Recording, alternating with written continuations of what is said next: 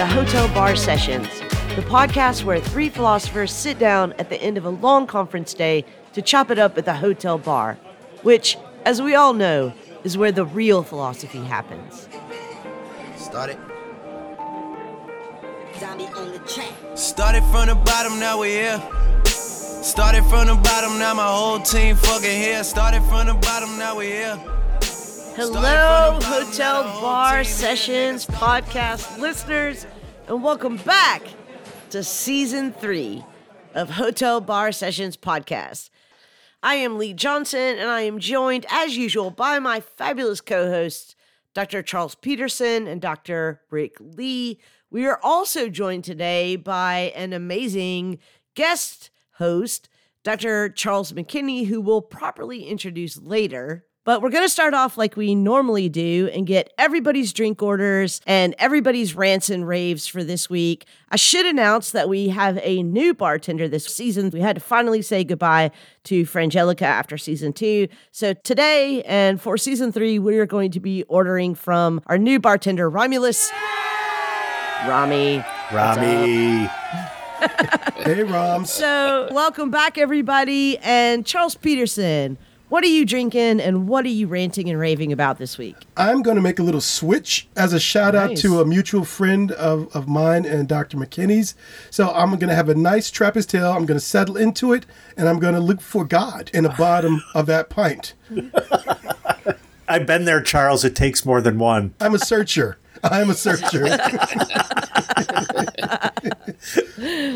What are you ranting and raving about this week? Well, my rant, let's call this rant Evil Dead Part 2. Colin Powell has passed away. I don't like to speak ill of the dead, but I do like to tell the truth. Wait, Charles, Yes. you need to do it in the official funeral truth teller format. That's right. This motherfucker. That's right. Colin Powell may have been a nice person, a good man, but this motherfucker, with his lies before the world, was responsible for the death of at least 1 million Iraqis. He helped to cover up the My Lai massacre in Vietnam. He had a hand in the invasion of Grenada, overthrowing the government of Maurice Bishop. So I'm sure he was a great granddad. I'm sure he was a great husband, a great father, but this motherfucker helped to create the fucked up modern world in which we live. So that's my rant. My rave is soccer on a nice fall afternoon.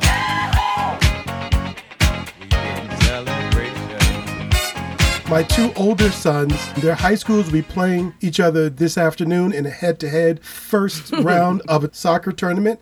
And I'm so excited about going out there and being completely neutral as to anything that happens on the field.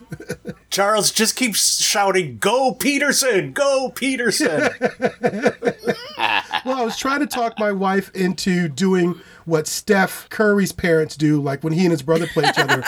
One parent roots for one son, the other parent roots for the other. But Meredith cannot bring herself to do that. So we're just going to be incredibly neutral at the game. So those are my rants. Those are my raves. That's my drink order. All right, Rick Lee, what about you? What are you drinking? What are you ranting and raving about this week? So my drink order, I've cleared it with Rami, and he thinks he can make it, is a Boulevardier, which is a Negroni, except instead of gin, it has bourbon. So the weather's turning a little chilly, and so I'm going to have a Boulevardier. So do you think the bourbon switch keeps you a man of the people? Because you keep going with these private school, these Swiss skiing adventure drinks, and I'm just trying to. Do you think the bourbon keeps you authentic and real? I'm just asking a question. It is so awesome to see how the sausage is made. I was going to say that. Right. Ruh-roh, our guest is already butting in. Right. You get to peek behind the curtain. You get to peek behind the curtain. I just want to peek in on a weekly basis. It's the bourbon that makes it cool, Charles. Okay, I'm fine. So what's your rant and rave there, Rick? This is the antidote to Charles' rant. I'm raving, sadly, about Timuel Black.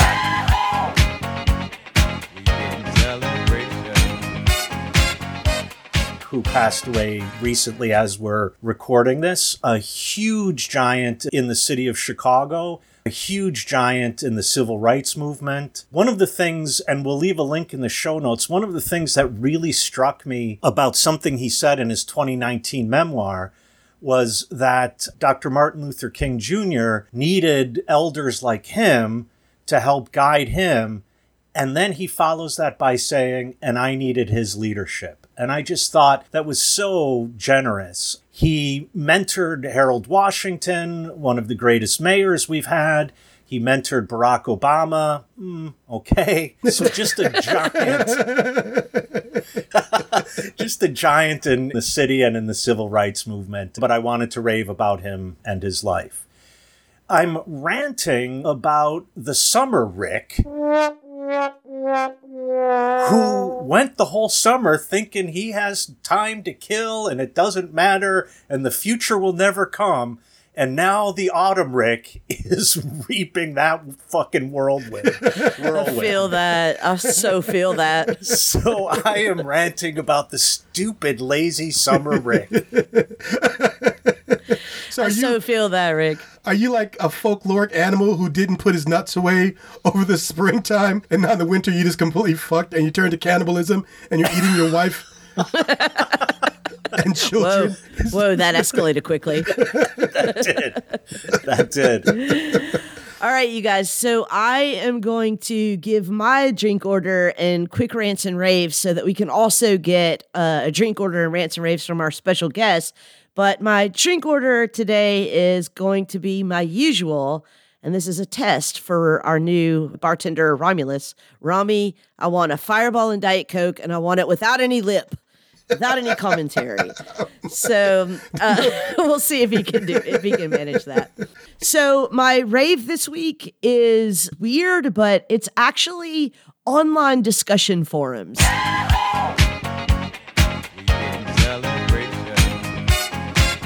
I know that since we've invented online discussion forums, the students have been really terrible about participating in them, that they usually are just like, I totally agree with your point. What an excellent point.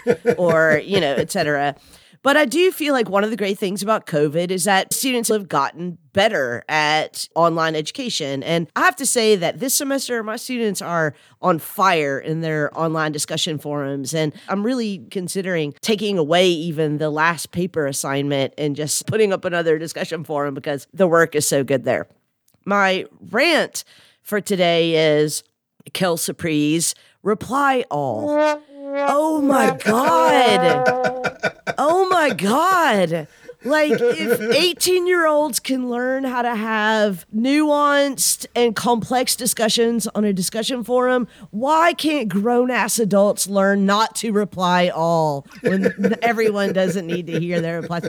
This is the bane of my existence. I do not understand why my colleagues and adults in general can't figure out that you should never repress reply all. Honestly, just don't do it.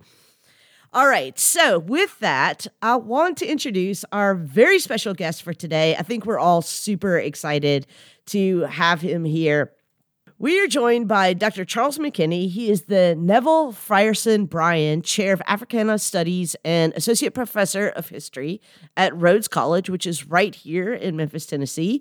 He is the author of Greater Freedom, The Evolution of the Civil Rights Struggle in Wilson, North Carolina, published in 2010, and the co-editor with Aram Gotsuzian of An Unseen Light, Black Struggles for Freedom in Memphis, Tennessee, Civil Rights and the Struggle for Black Equality in the 20th Century. I also want to say that Chuck is a former colleague of mine. He is one of my IRL heroes, and I'm so glad to have you here, Chuck. So welcome to Hotel Bar Sessions, and what are you drinking? Well, first off, I just got to say that when I got the invite to get on this particular podcast, I was immediately excited and nervous, very giddy and very intimidated by the presence of you three August intellectuals. And so that's the first thing, right? That's the first thing. So what am I drinking? With a hat tip to my dear friends from Wisconsin, Evie Perry and Charles Hughes, who have introduced me to this drink, I'm going to hit Rami up for a Wisconsin Old Fashioned. All right, you got to explain. Yes, what is that? Yes, and so the Old Fashioned traditionally is a slice of orange, some bitters and sugar, and generally the base of this drink is brandy. But the good people in Wisconsin have said, oh, hell no to the brandy, and have replaced the brandy with some straight up whiskey. And so my introduction to the old fashioned was the Wisconsin old fashioned. So hat tip to Charles Hughes and Evie Perry to introducing me to the Wisconsin old fashioned. So that's my drink order, the Wisconsin old fashioned. I do want to say that is much better than what I thought you were going to say, which was like it cheese, included like, anchovies. cheese. Yeah, right. Cheese and anchovies. and a piece gills. of sausage. I will be sure to report your Wisconsin hate to my to my friends from the great state, from that Chuck, great cheese I'm a state native of Wisconsin. Chicagoan, so they're all cheeseheads to me. Right. Yeah. Exactly. Yeah. Exactly. I'm co-signing on that one. All right, Chuck, what are you ranting and raving about this All week? right, so I have two quick rants. The first one is this conversation about Dave Chappelle and how narrow our conception of genius has become. There's just all kinds of things to rant about with this Chappelle thing. Apparently, it just doesn't take that much to become a genius these days.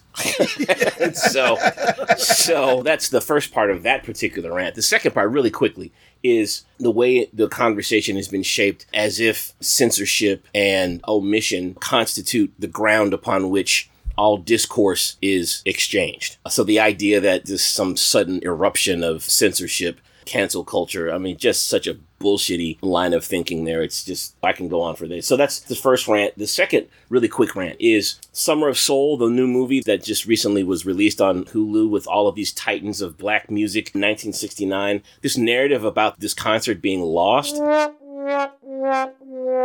kind of sticks in my craw a little bit, right? So my emerging rant is after somebody recorded literally the greatest musicians in the United States for a summer concert, some group of people saw that footage and said, nah, we're good. Right? We're not going to do anything with this footage of Sly and the Family Stone, the Staple Singers, Aretha Franklin, Ray Charles, Stevie Wonder. Yeah. No thanks. We're good. So this wasn't lost. It was discarded. It was disregarded. So those are my twin rants. My rave right now in this moment is the resilience of my students and the resilience of students all across the country who are navigating their educations in this moment.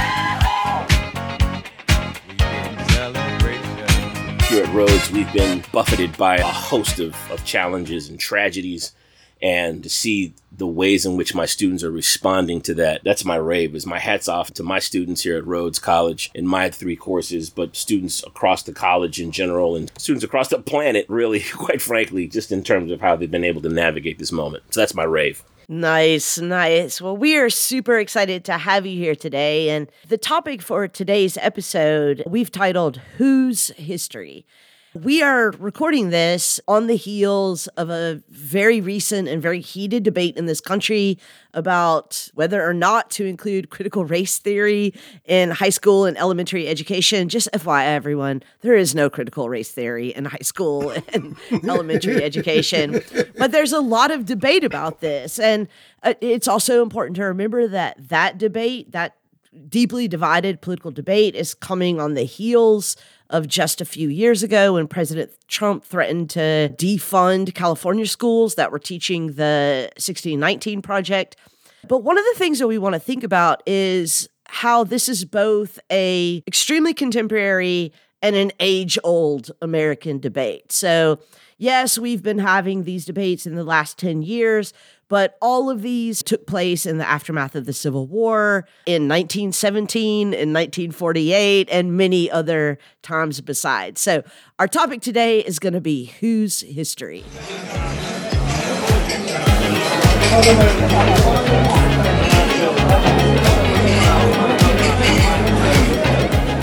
As I'm starting my school year, I'm teaching an Intro to Africana Studies course, and one of the first texts that I read with my students is Carter G. Woodson's The Miseducation of the Negro. And I start with Woodson in a discussion of Africana or African American or Black studies because Woodson, though not the first, probably writes some of the most iconic insights into the relationship between power and knowledge and race that we come across. There's a reason why, really a century later, his is a voice that is still paid heed to. Jarvis Givens has just written a brilliant book called Fugitive Pedagogy, which I think people should check out.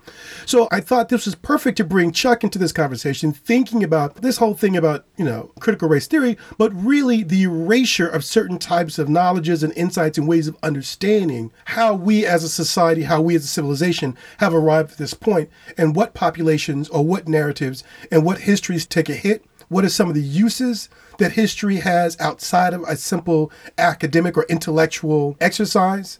And how do we go into the future in this seemingly constant battle for what will be determined to be the truth, the explanatory truth of our society? So, Chuck the Elder, I'm throwing it all on your plate, man. What do you got? What do you think? I'm sorry, what were you saying? Welcome to our It world, was just Chuck. something about history. I don't know. Oh, shit, I was muted. So that's a huge introduction, right? And for me, thinking about Carter G. Woodson, thinking about the contemporary moment of critical race theory, it all boils down to, and Woodson's right about this, right?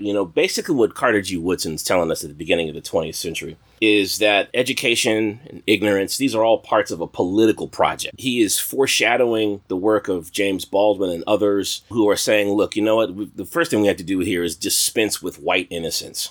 Is dispense with this idea that slavery just popped up and that the systematic exclusion of black people from educational opportunities was just some sort of unfortunate byproduct of American democracy, right? The narrative of American history. So what Woodson is trying to tell us, and when he does tell us in some really explicit ways, is this is a political project. This is the system working as it's intended to work. And so any efforts to upend this system, to contradict or confound this system, that's an insurgent moment. That's a revolutionary moment to try to bring black folks into the mainstream of American life vis-a-vis education. He's writing this at a time where the consensus in the American South is education wrecks a perfectly good field hand. That's the sentiment, right? Education cuts our profits, say white folks in the American South and outside of the American South. Education is literally bad for business. And anything that's bad for business is probably, so goes the thinking, is probably also bad for democracy. It's bad for the society at large. It's bad for America. It's bad for America, right? With a U-R, with a U-R and a hard C, right? It's with U-R and 3 K. Yeah, America, right? So he's also foreshadowing Ice Cube. So in this moment, the critical race theory moment, right? Once again, the anxiety is rising up because whenever we try to expand a body of knowledge that reveals white power, that reveals the nature of white supremacy, we see the expansion of this anxiety. And the anxiety in this particular moment can take on just truly and genuinely ridiculous forms. And again, we've seen these forms before, right? When textbook writers and historians are trying to give an accurate depiction of slavery, an accurate depiction of Jim Crow in textbooks being used in the American South in the 1960s and 1970s, vociferous pushback. What do you mean coercive labor? No, this is a mutually agreed upon decision. Isn't this a contentious narrative? No. No, it's not. No, it's not. No, white man, no. So this is another moment where racial anxieties are running high and there's a piece of political machinery that we can use to exploit and expand these anxieties. Critical race theory is created by a bunch of legal scholars in law schools. This is where it's generated. So I'm going to step out on a limb here, school board people and concerned parents. I'm going to step out on a limb here and say that your third grader is probably not being exposed to this legal theory. In between cursive, recess, and art, they're probably not getting the finer points of critical race theory. But I thought Derek Bell wrote children's books. He didn't? Right. Dr. Seuss, Derek Bell. Right? Oh, the clients you will sue. Yes, that's right. Third grade dodgeball game, perfect opportunity to teach critical race theory. Right, exactly. Boys and girls, do you ever notice what color the ball is that we use? Did you ever think about the 14th Amendment when you're kicking the ball? Right. You know what dodgeball makes me think about? White supremacy. And equal protection. Yeah. I kind of want to ask a meta question. I know this is going to come as a shock to you. And this is following on your opening claim that history is a political project. Because I think that on the one hand, that claim is exactly at the heart of the worry that conservatives in this country have about expanding the historical canon. So I guess my question is, and this is so meta, but like, what role does truth have in historical education for you? Because on the one hand, we could say history is always going to be an edit. It's always going to include a certain kind of centering of a certain kind of narrative that serves a certain kind of political end. And I think this is at the heart of the argument of both sides of the current debate in America, which is that people quite simply disagree about what the political project of teaching history ought to be. I think that what we often hear from the left is that, but the history that you're teaching is actually false. It's actually untrue. Whereas what we hear from the right is that the history you're teaching is true or includes true events that actually happened, but is so politically motivated that the valence of that historical education becomes untrue in some way. So I suppose like this, my question is really like, how do you view historical education, that like the practice of historical education in relation to true events? Or, I mean, true events is a weird thing to say, but like truth. No, that's not actually true events is a great place. That's a great phrase to use in this. Okay. Let me give you an example, right? So, caught up in this critical race theory debacle is a children's book written by Ruby Bridges. Now, Ruby Bridges is the little black girl who integrates all by herself an elementary school in New Orleans in 1960. White folks in New Orleans are not fond of this moment. And in the book, she talks about going to school and being faced by an angry white mob, which is true. We have the pictures, we've got the evidence. This is what actually happened. All of the parents in this particular elementary school withdrew their children. Ruby Bridges, along with her family, received death threats. So she couldn't eat food in the cafeteria because people said they were going to poison the food. So the 9-year-old got death threats. I don't think she's 9. I think she's younger than that. I think she's like 6. So this is what happened. Now, some school board somewhere said that this book is a problem because it doesn't show both sides of the issue. And so from their perspective, they're like, yeah, these things might be true, but the way in which this conversation is framed is problematic. So therefore, maybe we shouldn't use this book. Maybe this book should not be read by our students. So the claim here is that the problem with Ruby's account of her story is that the story does not arrive at some sort of resolution. The story is not sufficiently Hollywoodized and cinematic enough so that there is a counterbalance between angry white mobs and, I don't know, some large assemblage of happy white people that assembled at some point in 1960. This is not how true events happen. Yeah. But what we do know is when Ruby Bridges went to school on the first day, she was confronted by angry white mobs. Yeah. Right? That's factual. That's what happened. And so what the argument here is yes, but since we haven't found anything to counter that moment, literally the both sides arguments, since she's not pulling from some other experiences somewhere else, because that would not be her experience, since she hasn't borrowed somebody else's experience and say, hey, but I'm sure at some point in time, at some later date, right, black people trying to integrate elementary schools were met with cheers and applause, right? That's not what happened to her. Well, I think if you could rewrite the book and Kevin Costner is the principal of the school... And solves the problem. And solves the problem. He meets her at the door and then guides her in scene, and that's what happens. No, I think it's beyond this idea that the right says, okay, we accept that these things happen, but let's frame it a different way. Or it doesn't come to the resolution that we like, which is, but this is still a narrative about good white people. I think we're at a point now where they don't want that history. They're denying its existence, period.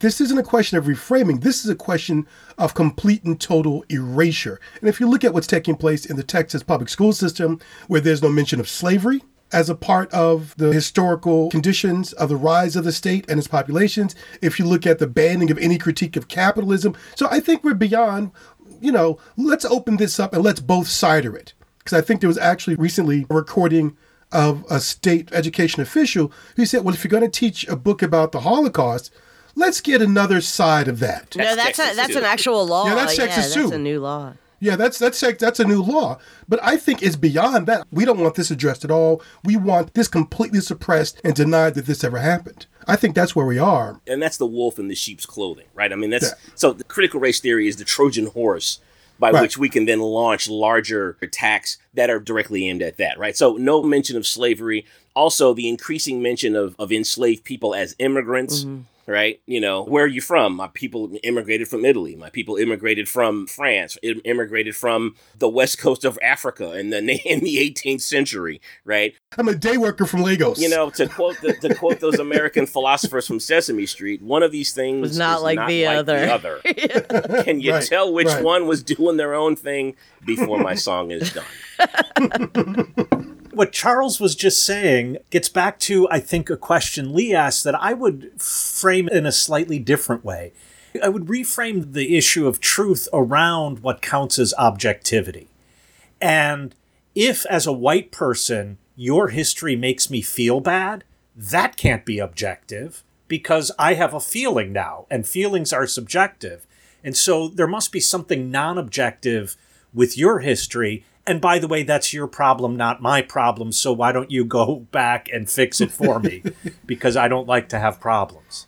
We just passed a really ridiculous critical race theory bill here as well, right? And that's pretty much the premise of the bill, right? Anything that makes white people feel bad probably shouldn't be taught in public schools.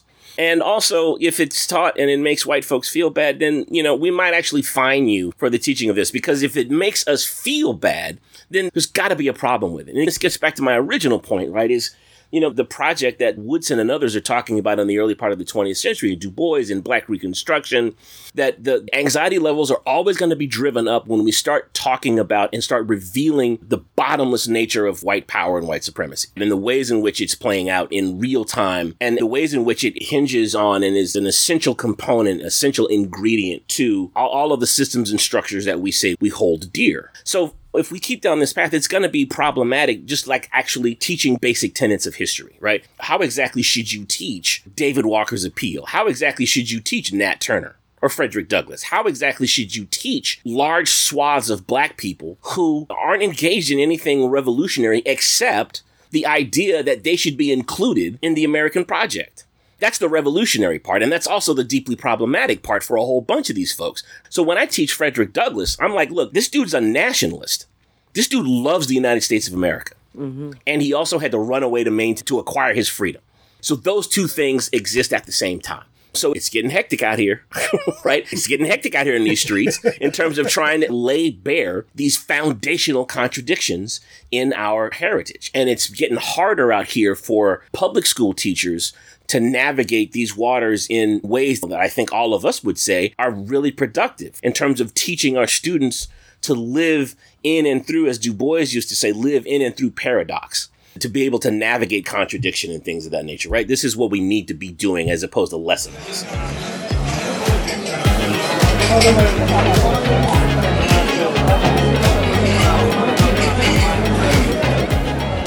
Hey, we couldn't hear you while you were shouting into your headphones. So if you have feedback or suggestions for future topics, or if you just want to pick a fight with one of our co-hosts, or in fact all of us, just visit us at www.hotelbarpodcast.com and click on the interactive page. We're there often to solicit listeners' feedback on past episodes and contributions for upcoming episodes.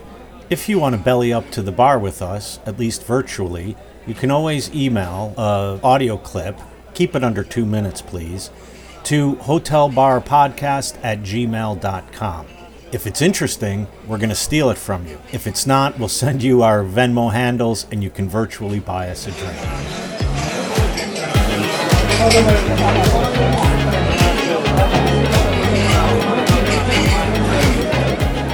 So, Chuck, what you just said makes me think that my framing the question in terms of objectivity maybe didn't go far enough. You're talking about what school teachers are facing and so on, an actual confrontation which because it's in the form of political action, means individuals are meeting individuals in the street.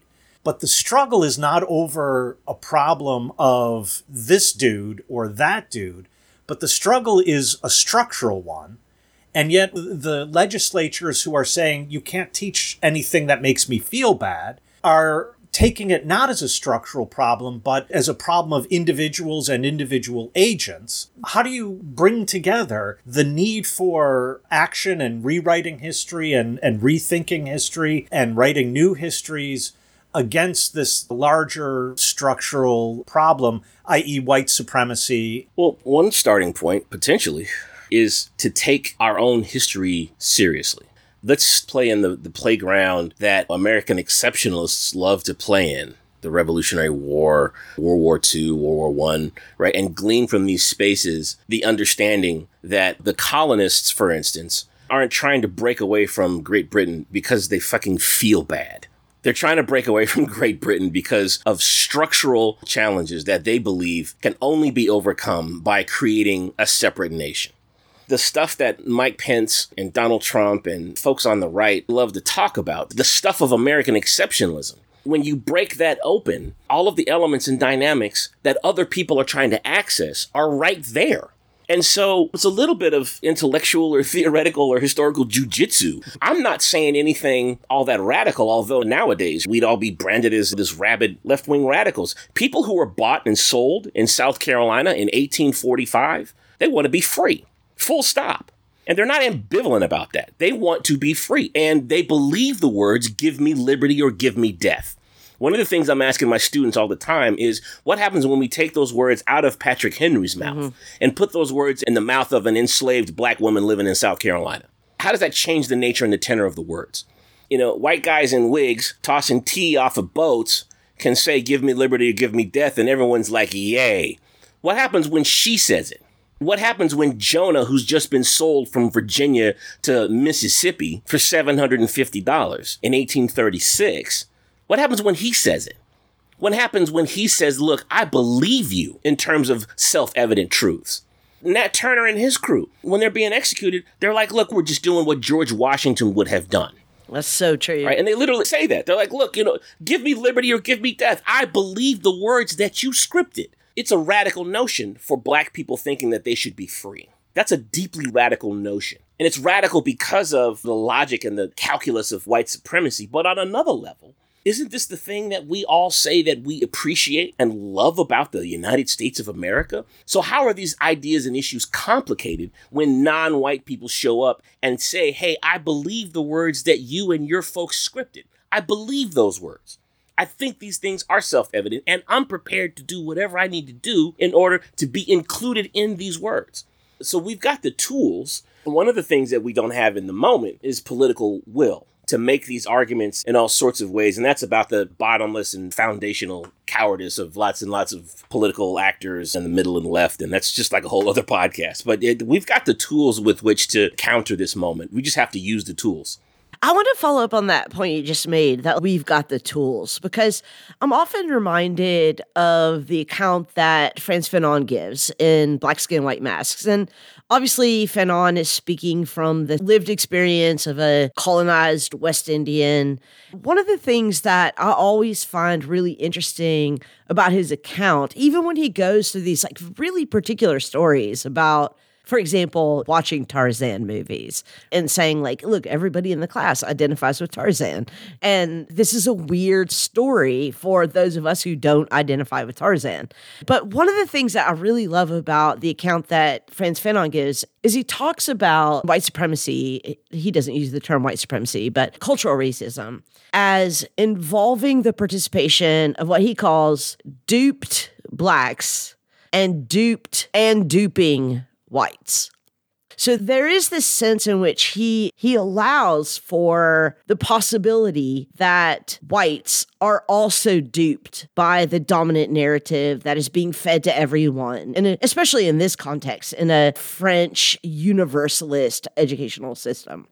What I like about what you're saying is that nobody's duped anymore. Like, whites are not duped anymore. Like, we've all got the tools. Every white person in America has already the tools to understand the structural conditions that form and perpetuate white supremacy.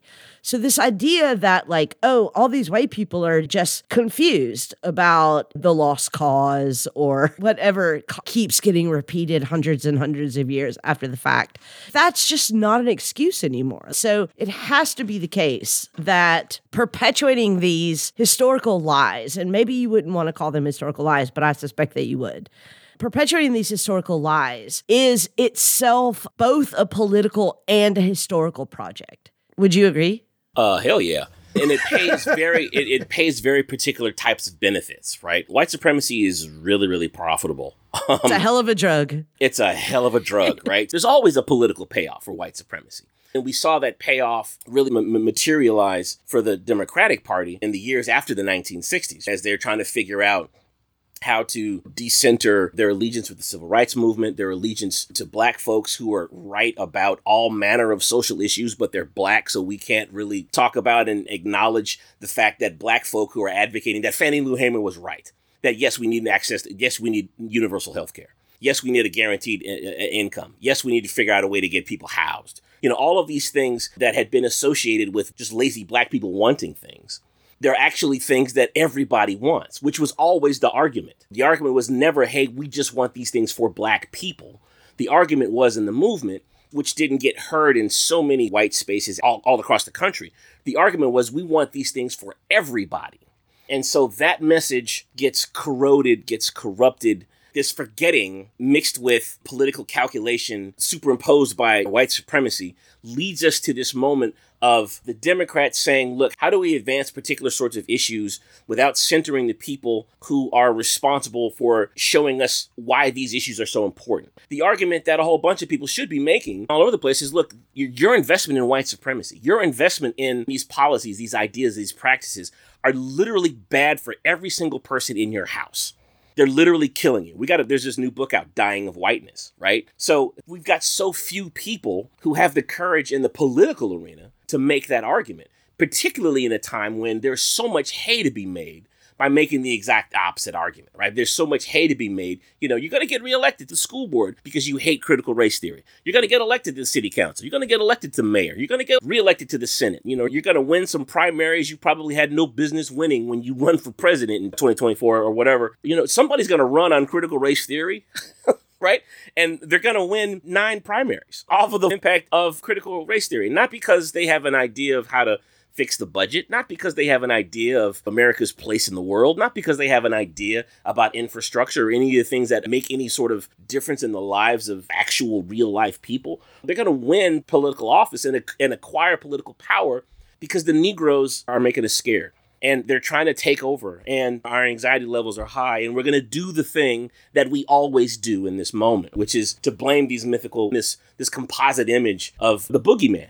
Yeah, and this is what Metzl, the author of Dying of Whiteness, calls backlash governance.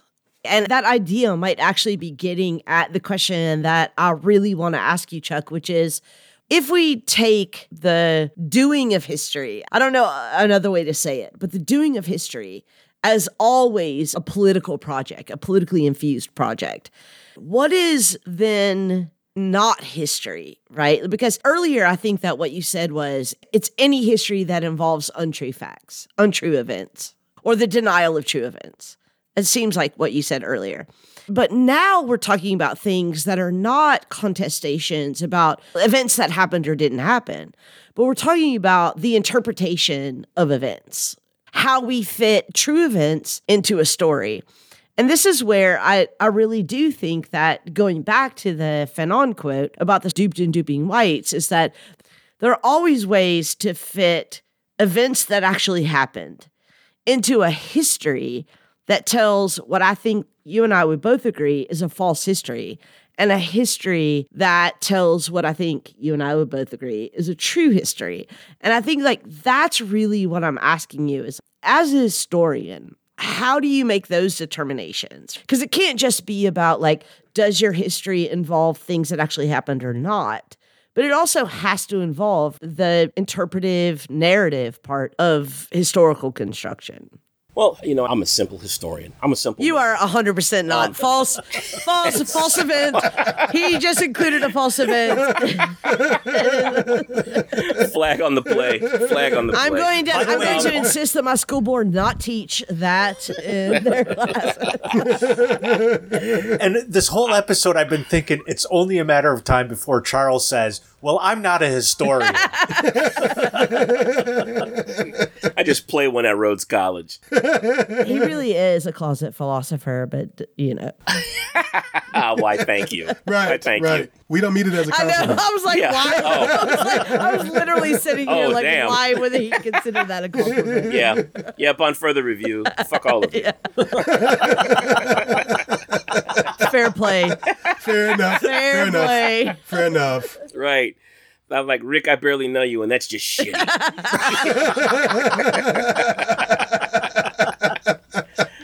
So to your question, I keep going back to a couple of things. One is the Colin Kaepernick kneeling and the argument about how this is an unnecessary insertion of politics into a neutral space, which, can we just marinate on that for a second? Right. The neutral space being everybody standing for the national anthem. They're like, hey, Colin and the kneeling and the police brutality, that's just so political. So extra. Now, shut up, because oh, say can you see by the dawn's early light what so proudly we hail, right? So again, back to my students, I was like, we really have to just sit with this contradiction that the assertion of police brutality is political, but the singing of the national anthem is not. And that, to me, is really indicative of where we are and our dilemma. Because in terms of the ways in which the political has been rendered invisible in so many places and spaces. And so when people who have agreed to the terms of what constitute the political enter onto the scene and engage in actions, again, that make white folk uncomfortable, then, this is political. This is partisan. This is really deeply problematic, right? So when black students say, hey, you know what? You took my money in this Woolworths over there when I bought some paper and a comb and some tape for my binder, but you won't take my money here at the lunch counter? I can't sit here and buy a cup of coffee? Well, I don't think that's right, and I don't think that's fair. And I'm going to use my constitutional right to protest to make the point that I believe that this is unfair and I believe that this is an un-American practice. And so, yes, that's a political act in response to a political formulation known as segregation. Okay, but what do you say to those students who say, these businesses are telling me that I have to wear a mask? I think this is a violation of my liberty. And I'm going to walk into this business not wearing a mask, and I'm going to expect that all upstanding, freedom-loving Americans also respect my liberty. I mean, obviously, that's a rhetorical question. That's right. But here's the answer to that, though, right? Really quickly. The students at the lunch counter who are doing this, they know that they're in violation of the law, and they have every expectation that they will go to jail because of their violation of the law. These freedom-loving patriots who believe that they should not be wearing masks also believe that they should not be held accountable for their actions. Yeah, right? yeah. January 6th, I can storm into the Capitol and I'm going to have my cell phones out because I want everybody to see me storming the Capitol and be shocked and fucking amazed when the FBI knock on my door. Quelle surprise. Quelle surprise. What do you mean I'm under arrest? I am baffled by this, right? The and horror. Like your girl said, who had gotten tear gassed right that day, right? She was like, they're supposed to shoot at Black Lives Matter. They're not supposed to shoot at she me. She 100% said that too. She 100% said that. Well, I think what we're getting to is something that always occupies my thoughts along these questions, and it actually taps into certainly an argument that Woodson was having, to take it back there, because Woodson did address the fact that not only are Negro students being miseducated, but also white students are being misled and misdirected in terms of the nature of history or the intellectual capability or hell, this biological composition of the Negro. And it's also something that Du Bois, what you'll find, Chuck, is that Du Bois does a lot of work on this podcast. He 100% does. Like, he's our fourth co-host. He does a lot of work. This should be At the Hotel Bar with Webb. Yeah, that's right. with Willie. Oh my God. At the hotel bar with Why Willie. did we not name our new bartender WEB? He would have been correcting your drink order. Yeah. That's not what you want. That's not what you want. No. How plebeian of you to want a beer. Oh, how pedestrian. Let's all agree that WEB was a little judgy. Oh, just more than a little. My drink orders are more in the line of what he would have Oh, ordered than what 100%. y'all He would have are ordering. only, he would have Pass. only served He Rick totally, Lee. yeah. He was like Rick. He was like completely. Rick. You're my people. Yeah. So the question was earlier, can we really talk about a duped and a duping white public? And I think about the actual language of the anti-critical race theory laws in Tennessee, which are any information, any books, any text that make white people feel uncomfortable. And what I'm always thinking about, and I'm past the idea of false consciousness, and I think, Rick, we had this conversation last season with the episode about the white working class. You know, what we're really dealing with is an amazing level of psychological damage and dependency that's driving all of this. We've gone beyond a white public that simply wants to hold on to power, that is more than willing to turn the United States into apartheid-era South Africa, which is true. But we're also talking about a population or a consciousness that is so dependent upon the fiction of how it's been presented to itself by the dominant forces of this society that it would, I think there would be, and we're witnessing this actually, there would be a massive traumatic episode. There would be such a psychological break on the part of millions of white Americans that it would be incomprehensible to us. So I think that's really also what's undergirding this rewriting, this erasure, this rethinking, this suppression of particular truths. And we're not even talking about history per se. Like, in my mind, history is not necessarily what happened. It's how people write or think or talk about what has happened. That's history. We're talking about the desperate emotional need to deny the existence of events that we know have occurred. Not necessarily what people say about them. Hey, the slaves enjoyed being enslaved by the patrons and the masters of their plantations. No, the enslaved actually hated it, and every night and every morning woke up with a burning desire to murder everybody with white skin on the plantation. No. Let's not even acknowledge that slavery existed. That is the center, that is the heart of the psychological construction and positioning of these people who are invested in this non-narrative, if you will. And that's what troubles me. Because you can't fix that. We're talking about deprogramming at a national level. We can fix political jousting. We can have a clash of asserting particular constitutional rights. We can talk freedom of speech. We can make a moral claim as to whether or not you should talk honestly about the experience of Ruby Bridges.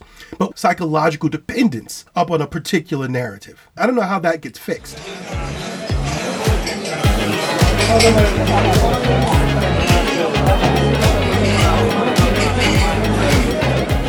Listeners, we're virtually toasting you here at the hotel bar, but since we can't put our next drink on your tab, we figure the least you can do is follow this podcast on Twitter at Hotel Bar Podcast. You can also follow our HBS hosts individually on Twitter to catch their off-air thoughts. Charles is at CF Peterson, that's at C_F Peterson, and Peterson is spelled with an O. Rick is at Rick Lee Philos. That's Rick Lee with 2 E's and Philos spelled like half the word philosophy. And Lee is at Dr. Lee M. Johnson. The doctor is abbreviated DR and Lee is spelled Leigh. Now, on the off chance that you weren't just furiously scribbling notes while I said that, you can visit our website at www.hotelbarpodcast.com and find everything you need to know about how to follow and listen to us there. Now, back to our conversation.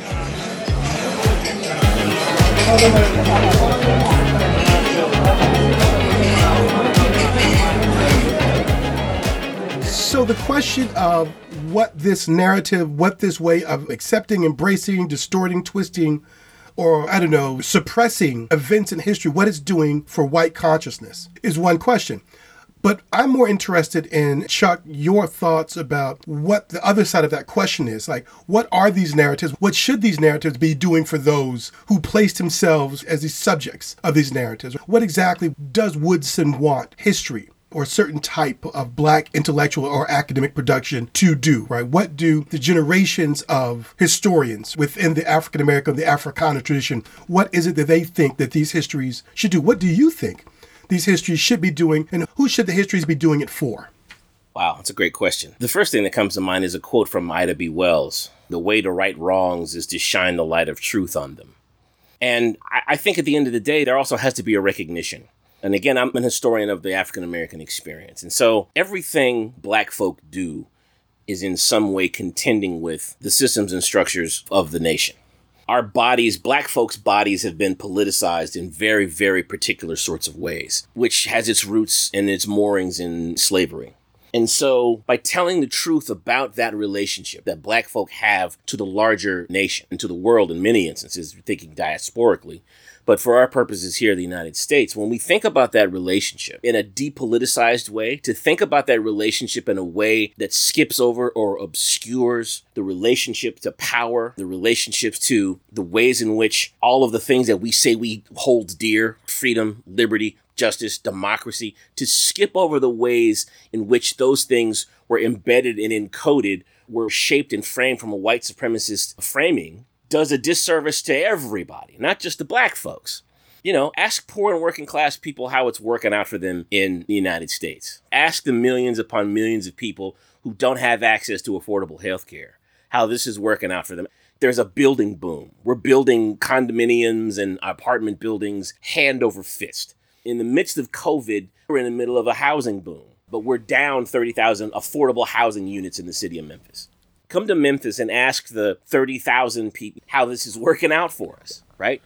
One of the reasons that we don't have a clear understanding of where we are as a nation is because of our habitual, our ritual, our deep, deep investment in the obscuring of the practice of power. Our deep investment in rendering invisible the politics, the policies, and the ways in which the tentacles of white supremacy have ensnared and enmeshed literally every single one of our institutions. That's why we are where we are. And the more we come to grips with that reality, with that dynamic, the better off we as a society, we as a nation will be. And that's going to be hard work. That's counterintuitive and counterproductive work. You lose elections doing that work. You might lose jobs doing that work, but still, that's the brutal work that needs to take place in this moment if we are to truly move forward in a better way. I know we're coming up against the end of our time, and I have a kind of parting question for you, too. I'm sure Rick does as well, but you and I are like old colleagues. Like we taught together for many years, and I know that you know that one of the things that I hate the most is what I used to call lazy relativism, the kind of I can see both sides argument that students make. One of the things that I constantly struggle against in a classroom is that students have been raised in a culture that encourages them to think that riding the fence is a virtue. I feel like I know how to handle this in my own classrooms, philosophy classrooms. But the title of this episode is Whose History? So I'm wondering, just as a purely pedagogical question, like how in a classroom do you approach this? When students say, well, I can see both sides. Yeah. I go back to the history. Black people were saying, we are fully human. There's a group of white people who are saying, no, you're not. And there's a group of folks in the middle who were like, well, let's talk it out a little more. Right? There's a group of people in the middle who are like, well, hey, there's two extremes here. There's one extreme of Black inhumanity, and there's He's another talking about you, Joe Manchin. Yeah, right. And then there's another extreme of Black humanity. Right? There's two groups of people. There's one group of people who think Black people should be free and there should be no slavery. And there's a group of people who think that there should be slavery and that Black people should be owned by other people. And then there's the folks in the middle who are like, well, maybe we can figure out a way to move forward in this middle ground because I'm in the middle and therefore I'm compromising. Kiss my ass. No, you're not. But just to put a pin on it though, like in an actual classroom, when you're confronted with this kind of response from a student, again, like in the context of this podcast episode, which is titled Whose History, do you feel like it's appropriate to say to that student, let me tell you whose history you're telling? You think you're being in the middle, But you're right. Yeah. Right. Yes, of course. Right. I mean, again, whose history are you telling? Let's take it back. We take it to the civil rights period, right? Should black people have access to the Constitution? Yes. No. Undecided. Right. And here's the last point I would make on this. Every other year, I teach my civil rights history class, and every year, a white student from the South, will say, "We just spent a week talking about the movement as it played out in my hometown." Mm-hmm. And I haven't heard a single solitary word about any of that. Why? Right. To which I reply, go ask your mama. Go ask your mama right? whose history. and your history teacher and your social studies teacher and everybody and your school board and your governor. And everybody and literally everybody in your town. Yeah. As to why you are from Greenwood, Mississippi, which is one of the cities that's anchoring the movement in Mississippi, why you can be from Greenwood and not know a single solitary thing about the movement that took place in your hometown. Yeah, I think this is what we all saw recently with Tulsa, only thanks to HBO. Right. So, So that student who doesn't know anything about the movement that unfurled in Greenwood is diminished. You've been given a very specific version of this history that has literally erased the movement to get the Constitution enforced in your home state. Why don't you know about that? And are you ambivalent about the fact that you don't know about now this? That you know? Right? Now that you know, can you look back on that and say, well, I didn't know about any of this. And ultimately, that's okay. Mm-hmm.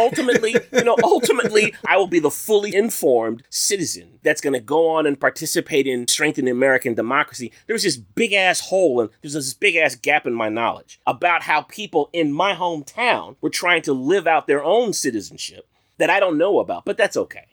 And I ask my students very, very clearly, folks who want to be integrated into the mainstream of American life and folks who don't want that to happen, which side would you choose in this? If there is a both sides argument to be made, so which side are you choosing? We can have that debate about what does it look like to occupy a middle in these sorts of conversations? What does it look like to say, slavery, freedom, I'm in the middle, right?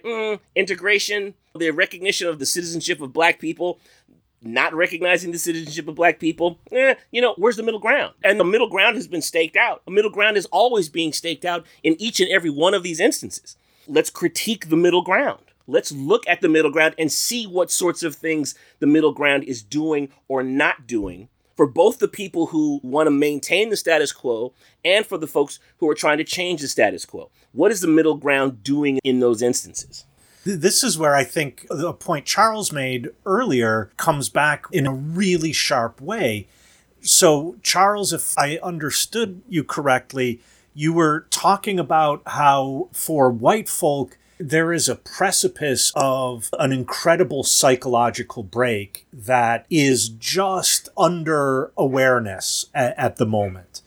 And that, in a way, to be happy with the middle ground is to say, I don't want to go over that precipice. But it's also to not understand that if you look down over the precipice, you see a bunch of people we pushed off that thing a long time ago who are living on the other side of that every single day.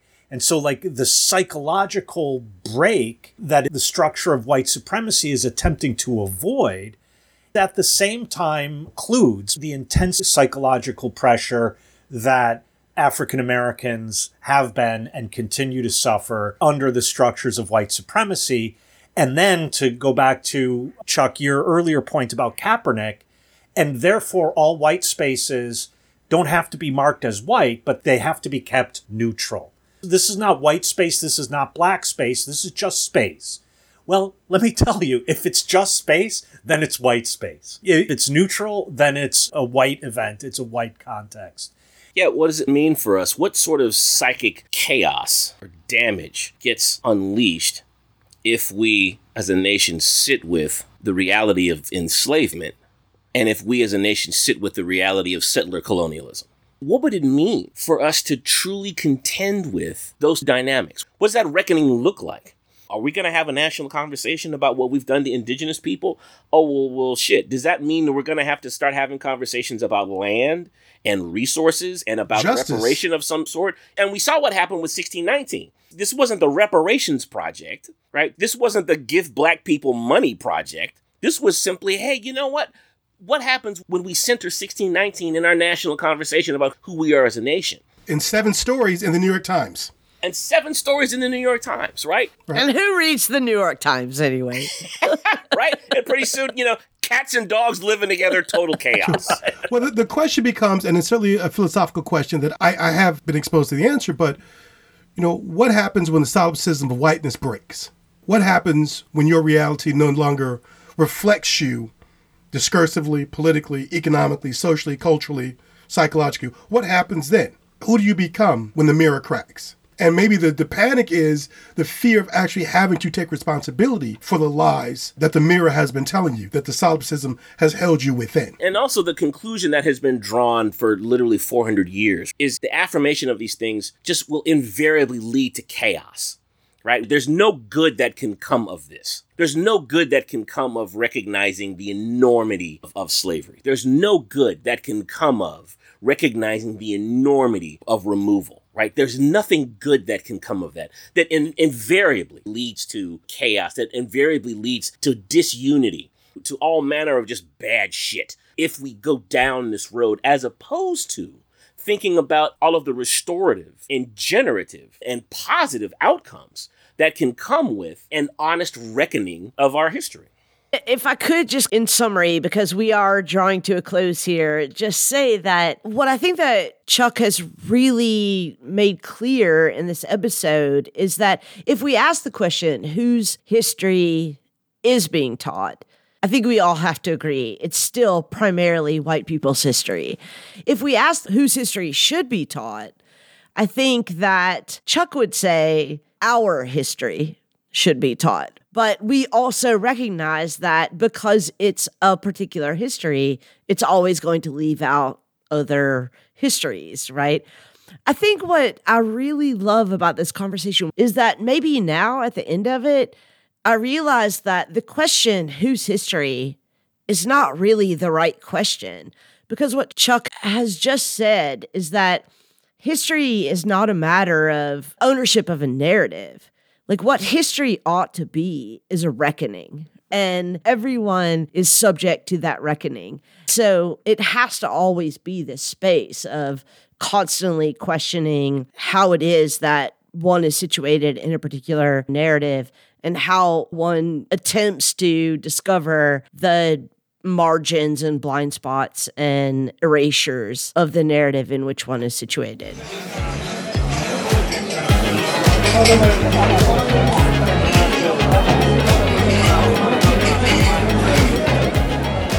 Chuck, first of all, thank you from all of us. You've been an absolute fantastic guest. We were all super excited about you being here, and you have absolutely surpassed all of our expectations.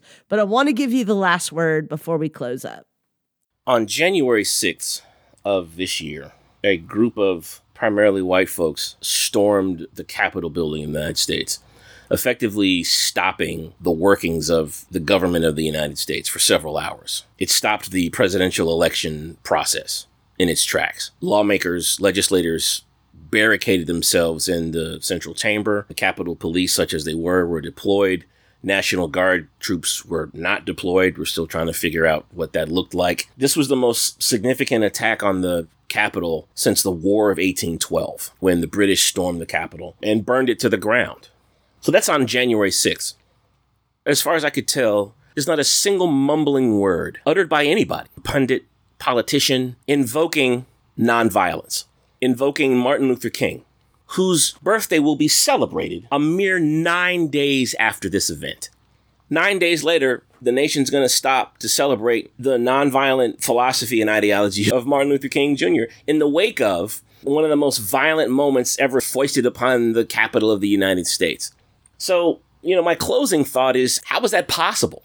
How was that possible? I was on a podcast a couple of days after January 6th with this Catholic official. I said that to him, and he was like, yeah, it never occurred to me to access the language of nonviolence in the midst of watching this violence. And it didn't occur, as far as I can tell, looking over the footage, right? It didn't occur to anybody else either. It didn't occur to anybody in any of the television shows that I watched. And I've even Googled it. So all of that to say, when we close ourselves off from the history that we say we cherish, when we close ourselves off from the narratives that we say we value, this is what we can wind up with. We can wind up with January 6th happening and then engage in a national conversation that is bereft of this other type of narrative, this other type of framing in terms of the way in which we could see this moment. I mean, just gone, completely gone. And the thing that really, I'll say this and then I'll shut up. The thing that gets me is the proximity. This didn't happen in October. This didn't happen in August. This didn't happen, over Christmas break. This happened 9 days before.